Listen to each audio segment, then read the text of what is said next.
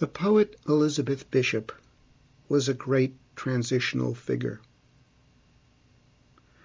She began writing poetry after the great poets of the modern period had accomplished much of their best work. The early years of this century, up till about 1940, saw one of the great flowerings of poetry in English.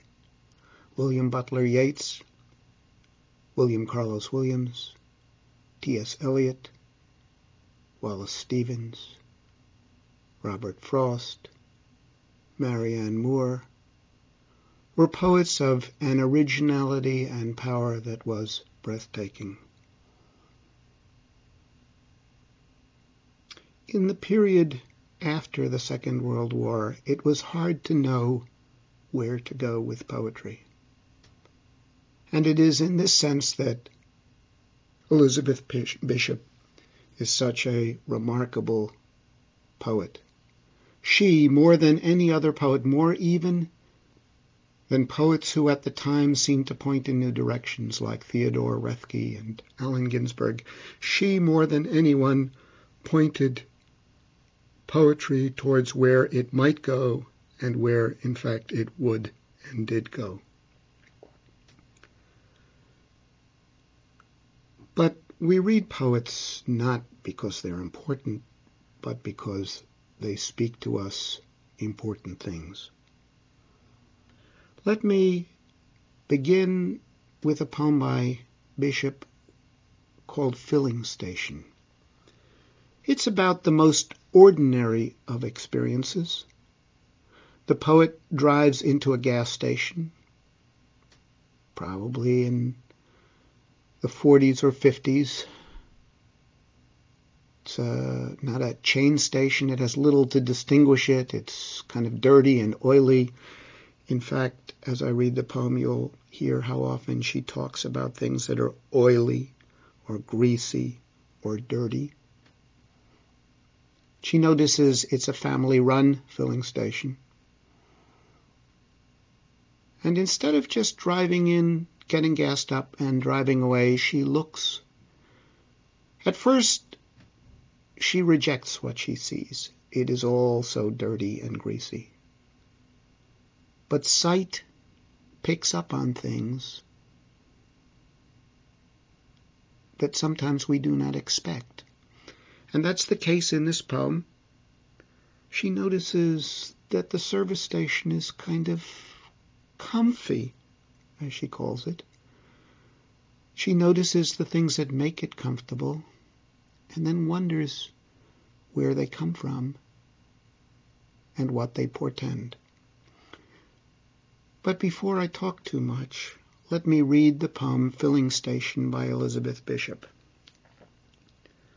Oh, but it is dirty, this little filling station, oil-soaked, oil-permeated to a disturbing overall black translucency. Be careful with that match. Father wears a dirty, oil-soaked monkey suit that cuts him under the arms, and several quick and saucy and greasy sons assist him. It's a family filling station, all quite thoroughly dirty. Do they live in the station? It has a cement porch behind the pumps, and on it a set of crushed and grease-impregnated wickerwork. On the wicker sofa, a dirty dog, quite comfy. Some comic books provide the only note of color, of certain color. They lie upon a big, dim doily draping a tabaret, part of a set, beside a big hirsute begonia. Why the extraneous plant? Why the tabaret? Why, oh why the doily, embroidered in daisy stitch with marguerites, I think, and heavy with gray crochet? Somebody embroidered the doily. Somebody waters the plant, or oils it maybe. Somebody arranges the rows of cans so that they softly say, "Eso, so, so." so to high-strung automobiles. Somebody loves us all. In the midst of this rejection of the world, this oily, dirty place, her eyes, as I said, keep taking in what's before her, and she notices that everything is quite comfy. She looks at the comic books disparagingly. This is the poet saying, "Is that all they read?" And sees the comic books, and I quote the poem, lie upon a big dim doily draping a tabaret. Tabaret is a round table beside a big hirsute begonia. Hirsute means hairy. And now she inquires about what she sees. Where's the begonia come from? Where's the table come from? How did doily get there? Somebody embroidered it. Who? Here's the poem. Why the extraneous plant? Why the tabaret? Why, oh why the doily? Embroidered in daisy stitch with marguerites, I think, and heavy with gray crochet. Everything is dirty here, even the crocheted marguerites, daisies of this embroidery have gotten oil besmirched. And yet she realizes, having seen agency, having seen that somebody somehow has made this comfortable, an unseen presence, somebody embroidered the doily, somebody waters the plant, or oils it may be, somebody arranges the rows of cans so that they softly say, "Eso, so, so, so," the high-strung automobiles. Somebody loves us all. That somebody, that somebody is a human agent. And it is also, in some ways, a kind of divine principle. Somebody loves us all. Perhaps that last line is ironic, but there is a sense that in the midst of the dirt and disorderliness of daily life, something is looking out for us. Something is making the world comfy, bringing beauty, one might even say, this embroidered, crocheted doily. Someone is bringing beauty into the world. Someone is taking the haphazard collection of oil cans and lining them up neatly so that they say the former name of Exxon was Esso, Esso, so. It deepens our appreciation of the poem if we understand that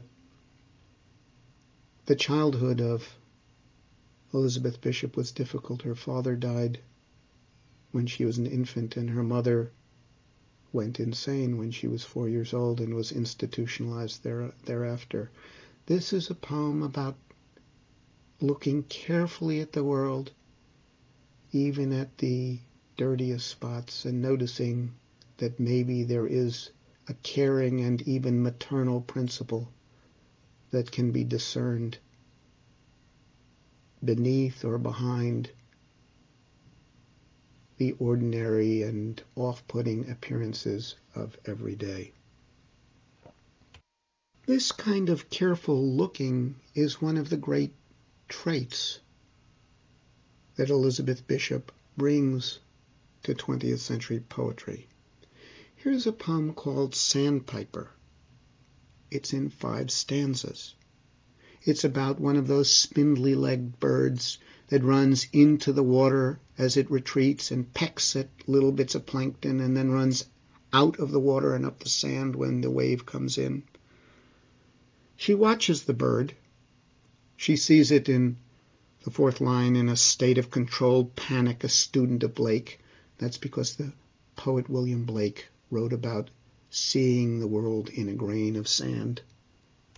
And as I read the poem, I'm going to stop midway through, after 3 stanzas, and point out something that happens in the fourth stanza that I find absolutely remarkable, an almost unparalleled moment in the verbal texture of our world, one that's so remarkable that I think you'll want to pay attention to it also. So here are the first three stanzas of Elizabeth Bishop's Sandpiper, as the sandpiper runs in and out of the crashing waves, or the residue of the waves. The roaring alongside he takes for granted, and that every so often the world is bound to shake. He runs to the south, finical, awkward, in a state of controlled panic, a student of Blake. The beach hisses like fat. On his left, a sheet of interrupting water comes and goes and glazes over his dark and brittle feet. He runs straight through it, watching his toes, watching rather the spaces of sand between them where no detail too small the Atlantic drains rapidly backwards and downwards. As he runs, he stares at the dragging grains. Now I'm stopping here because something is happening in this poem that is astonishing. She's been describing the sandpiper who is finical, running in a world with large shakings and explosions because the bird is small and the waves are large. How the beach sounds as the water slides over the sand. It hisses like fat. She watches the bird looking straight down, watching. Here's how she describes it. He runs straight through it, watching his toes. Then there's a dash. Watching rather the spaces of sand between them. What's happened here is that Elizabeth Bishop, instead of describing the bird as watching his toes, is trying to imagine what the bird is actually watching, and that is the sand between them. Watching rather the spaces of sand between them where, no detail too small, the Atlantic drains rapidly backwards and downwards. The world is seen in microcosm here, as Blake said, to see the world in a grain of sand. The Atlantic here is reduced to the water going up and down this little stretch of sand. As he runs, she writes, he stares at the dragging grains. You see what she's doing. She's watched the bird looking down at its feet and then saying, no, it's not the feet, it's between them. And then she looks at the sand, and her vision has become so small, it has become as small as the bird's. She can see each sand, each grain of sand turning over, moving with the water and yet dragging with the friction and the gravity that weighs on the grain. We're in a miniaturized world here. And then in the next stanza, having tried to see the world as the bird sees it, she now sees it literally as the bird sees it. This is what's so amazing. She becomes the bird. She sees the world through bird eyes. The world is a mist. And then the world is minute and vast and clear. The tide is higher or lower. He couldn't tell you which. His beak is focused. He is preoccupied, looking for something, something, something. Poor bird, he is obsessed. The millions of grains are black, white, tan, and gray, mixed with quartz grains, rose, and amethyst. Although Bishop is still observing the bird, she is also in these lines the bird itself. She has identified so strongly with the bird seeing that she sees the world as the bird sees it, staring at the dragging grains. The world is a mist, and then the world is minute and vast and clear. That is the bird which sees the spray envelop it, and then the spray settles. That vision is Bishop's vision. I know of no other moment in poetry when the poet becomes a natural creature like this. There are poets who have tried. W.S. Merwin tries to become a polar bear. Other poets have tried to become animals, but this is effortless. She slides into the bird's seeing. The poem is a critique of the bird who only looks at small things, who can't see the large Atlantic. His beak is focused, she says. He is preoccupied looking for something, something, something. He's caught up in something. Poor bird, she says. He is obsessed. In the same way, the poet is obsessed. As the bird is obsessed with the small and the minute in front of him, so she is obsessed with this bird in front of her. And there's a reward for the obsession. The bird sees not the whole world, but grains of sand. The millions of grains are black, white, tan, and gray. And then this wonderful concluding line, mixed with quartz grains, rose, and amethyst. By looking closely at the sand, the bird can see. The bird enables the poet to see the wonderful colors of red and purple, the minute crystals of gem-like appearance that are part of a beach which otherwise looks like whitish gray sand washed over occasionally by water. The poem, then, is a poem about seeing. The great novelist D.M. Forster wrote in his novel Howard's End that the problem of the world is to see life steadily and see it whole. This poem is not about seeing the whole, but about seeing the most minute parts, but looking closely at them. And it suggests, both in the line, which tells us the Atlantic drains rapidly and backwards and downwards, that maybe by looking at a small part we can see the whole. And it suggests if we look at the smallest things, we might see a richness which otherwise would escape us. The millions of grains are black, white, tan, and gray, mixed with quartz grains, rose, and amethyst.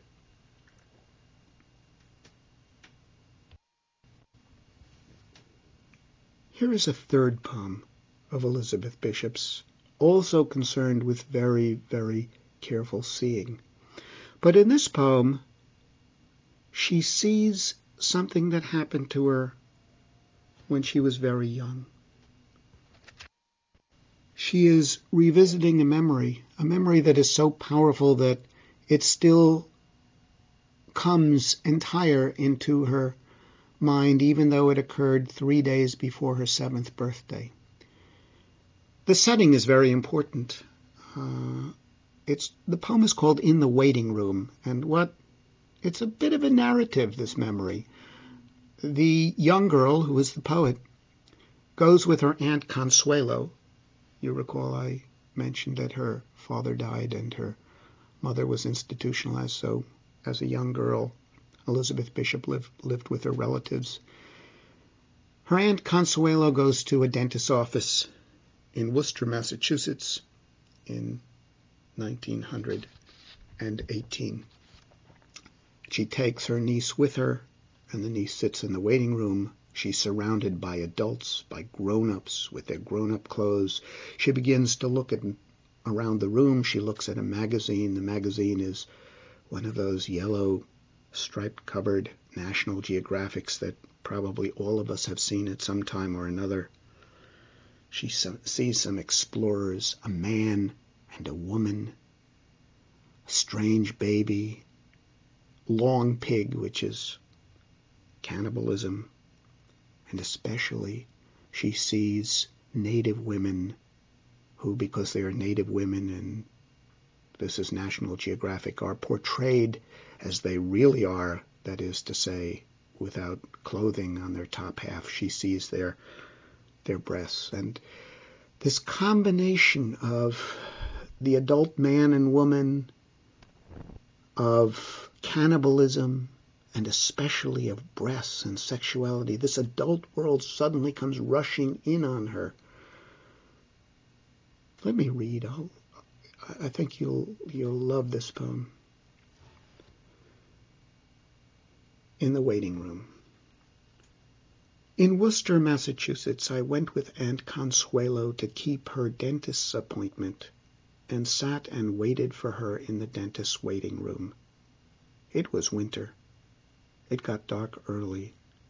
The waiting room was full of grown-up people, arctics and overcoats, lamps and magazines. My aunt was inside what seemed like a long time, and while I waited, I read the National Geographic. I could read, and carefully studied the photographs. The inside of a volcano, black and full of ashes. Then it was spilling over in rivulets of fire. Osa and Martin Johnson dressed in riding breeches, laced boots, and pith helmets. A dead man slung on a pole, long pig, the caption said. Babies with pointed heads wound round and round with string. Black, naked women with necks wound round and round with wire like the necks of light bulbs. Their breaths were horrifying. I read it straight through. I was too shy to stop. And then I looked at the cover, the yellow margins, the date. Suddenly, from inside came an "Oh!" of pain, and Consuelo's voice, not very loud or long. I wasn't at all surprised. Even then, I knew she was a foolish, timid woman. I might have been embarrassed, but wasn't. What took me completely by surprise was that it was me, my voice in my mouth, without thinking at all. I was my foolish aunt. We were falling, our eyes glued to the cover of the National Geographic, February 1918. Let me stop for a moment. Something amazing has happened to this young child. She sat there, she's looked at this magazine, she's heard a cry of pain, she said to herself, oh, it's Aunt Consuelo, it sounds just like her, she's foolish, she's timid, and then she realizes the cry of pain was hers, that she uttered it. And I think she realizes in this moment that she who will one day be a grown-up, she who will one day have breasts also, that she will one day also be not only a woman, but timid and foolish. And so she is stunned is too weak a word. She tries to hold on to her sense of herself in the face of the awareness of what life holds for her.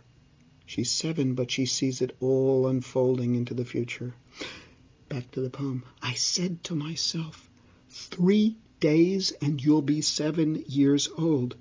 I was saying it to stop the sensation of falling off the round, turning world into cold, blue-black space. But I felt, you are an I. You are an Elizabeth. You are one of them. Why should you be one too?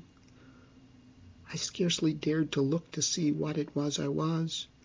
I gave a sidelong glance. I couldn't look any higher. At shadowy gray knees, trousers and skirts and boots and different pairs of hands lying under the lamps. I knew that nothing stranger had ever happened, that nothing stranger could ever happen. Why should I be my aunt, or me, or anyone?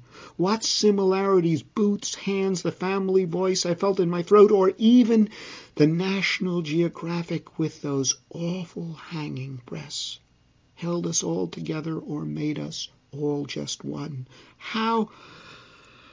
I didn't know any word for it. How unlikely. How had I come to be here like them and overhear a cry of pain that could have got loud and worse, but hadn't? The waiting room was bright and too hot. It was sliding beneath a big black wave, another and another. Then I was back in it. The war was on.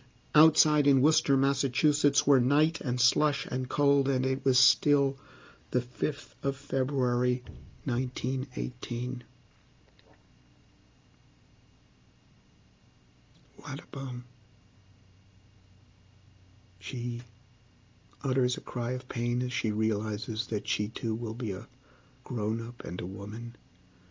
She tries to stop the sensation of vertigo, of falling off the world, by saying, I'll be 7 years old in 3 days. I was saying it, the poem says, to stop the sensation of falling off the round, turning world into cold blue-black space. And she names herself. But it doesn't help. You are an I, you are an Elizabeth, you are one of them. You're a person bound into the cycle of humanity, not only to other people, but into the cycle of growing up and older. Why should you be one too? The poem gives no answer. She looks around the room. She doesn't raise her eyes. She doesn't want to look at the National Geographic or see anybody looking at her, so she looks at their legs. I knew that nothing stranger had ever happened, that nothing stranger could ever happen. This poem it seems to me, so faithful to childhood, to that sense that children have that it is mysterious to grow old and up and become an adult, that it is frightening and yet it is also a bond with other people. Why should I be my aunt, she asks, or me, or anyone? Why can't I just float away? Why do I have to have an identity and a self and a body? And what similarities, boots, hands, the family voice I felt in my throat, or even the National Geographic and those awful hanging breasts, held us all together or made us all just one. We're all humans. We all have names and bodies and boots and hands. We all grow up into sexual beings. How? She says, I didn't know any word for it. How unlikely is the best word she can use for the mysteriousness of human life and of human maturation. And precisely because she doesn't have a word, she can only say it's unlikely. It seems mysterious beyond the powers of language and explanation. How had I come to be here like them and overhear a cry of pain that could have got loud and worse but hadn't? The waiting room was bright and too hot. It was sliding beneath a big black wave, another and another. That sense of vertigo, of falling off the turning world into cold blue-black space overwhelms her here. And then suddenly, in memory as in life, she is out of her fears and back into the world. Cold, nighttime. The world is comfortable and secure, even though the First World War is on. And it's got a date and a place, even though the very ground of her being has been shattered by her realizing that she is going to grow up, that she is human, that she's connected to all human beings, that all human things are a part of her. So there's a comfort in these last lines as she escapes from that knowledge into a world at war.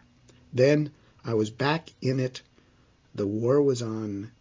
Outside in Worcester, Massachusetts, were night and slush and cold, and it was still the 5th of February, 1918.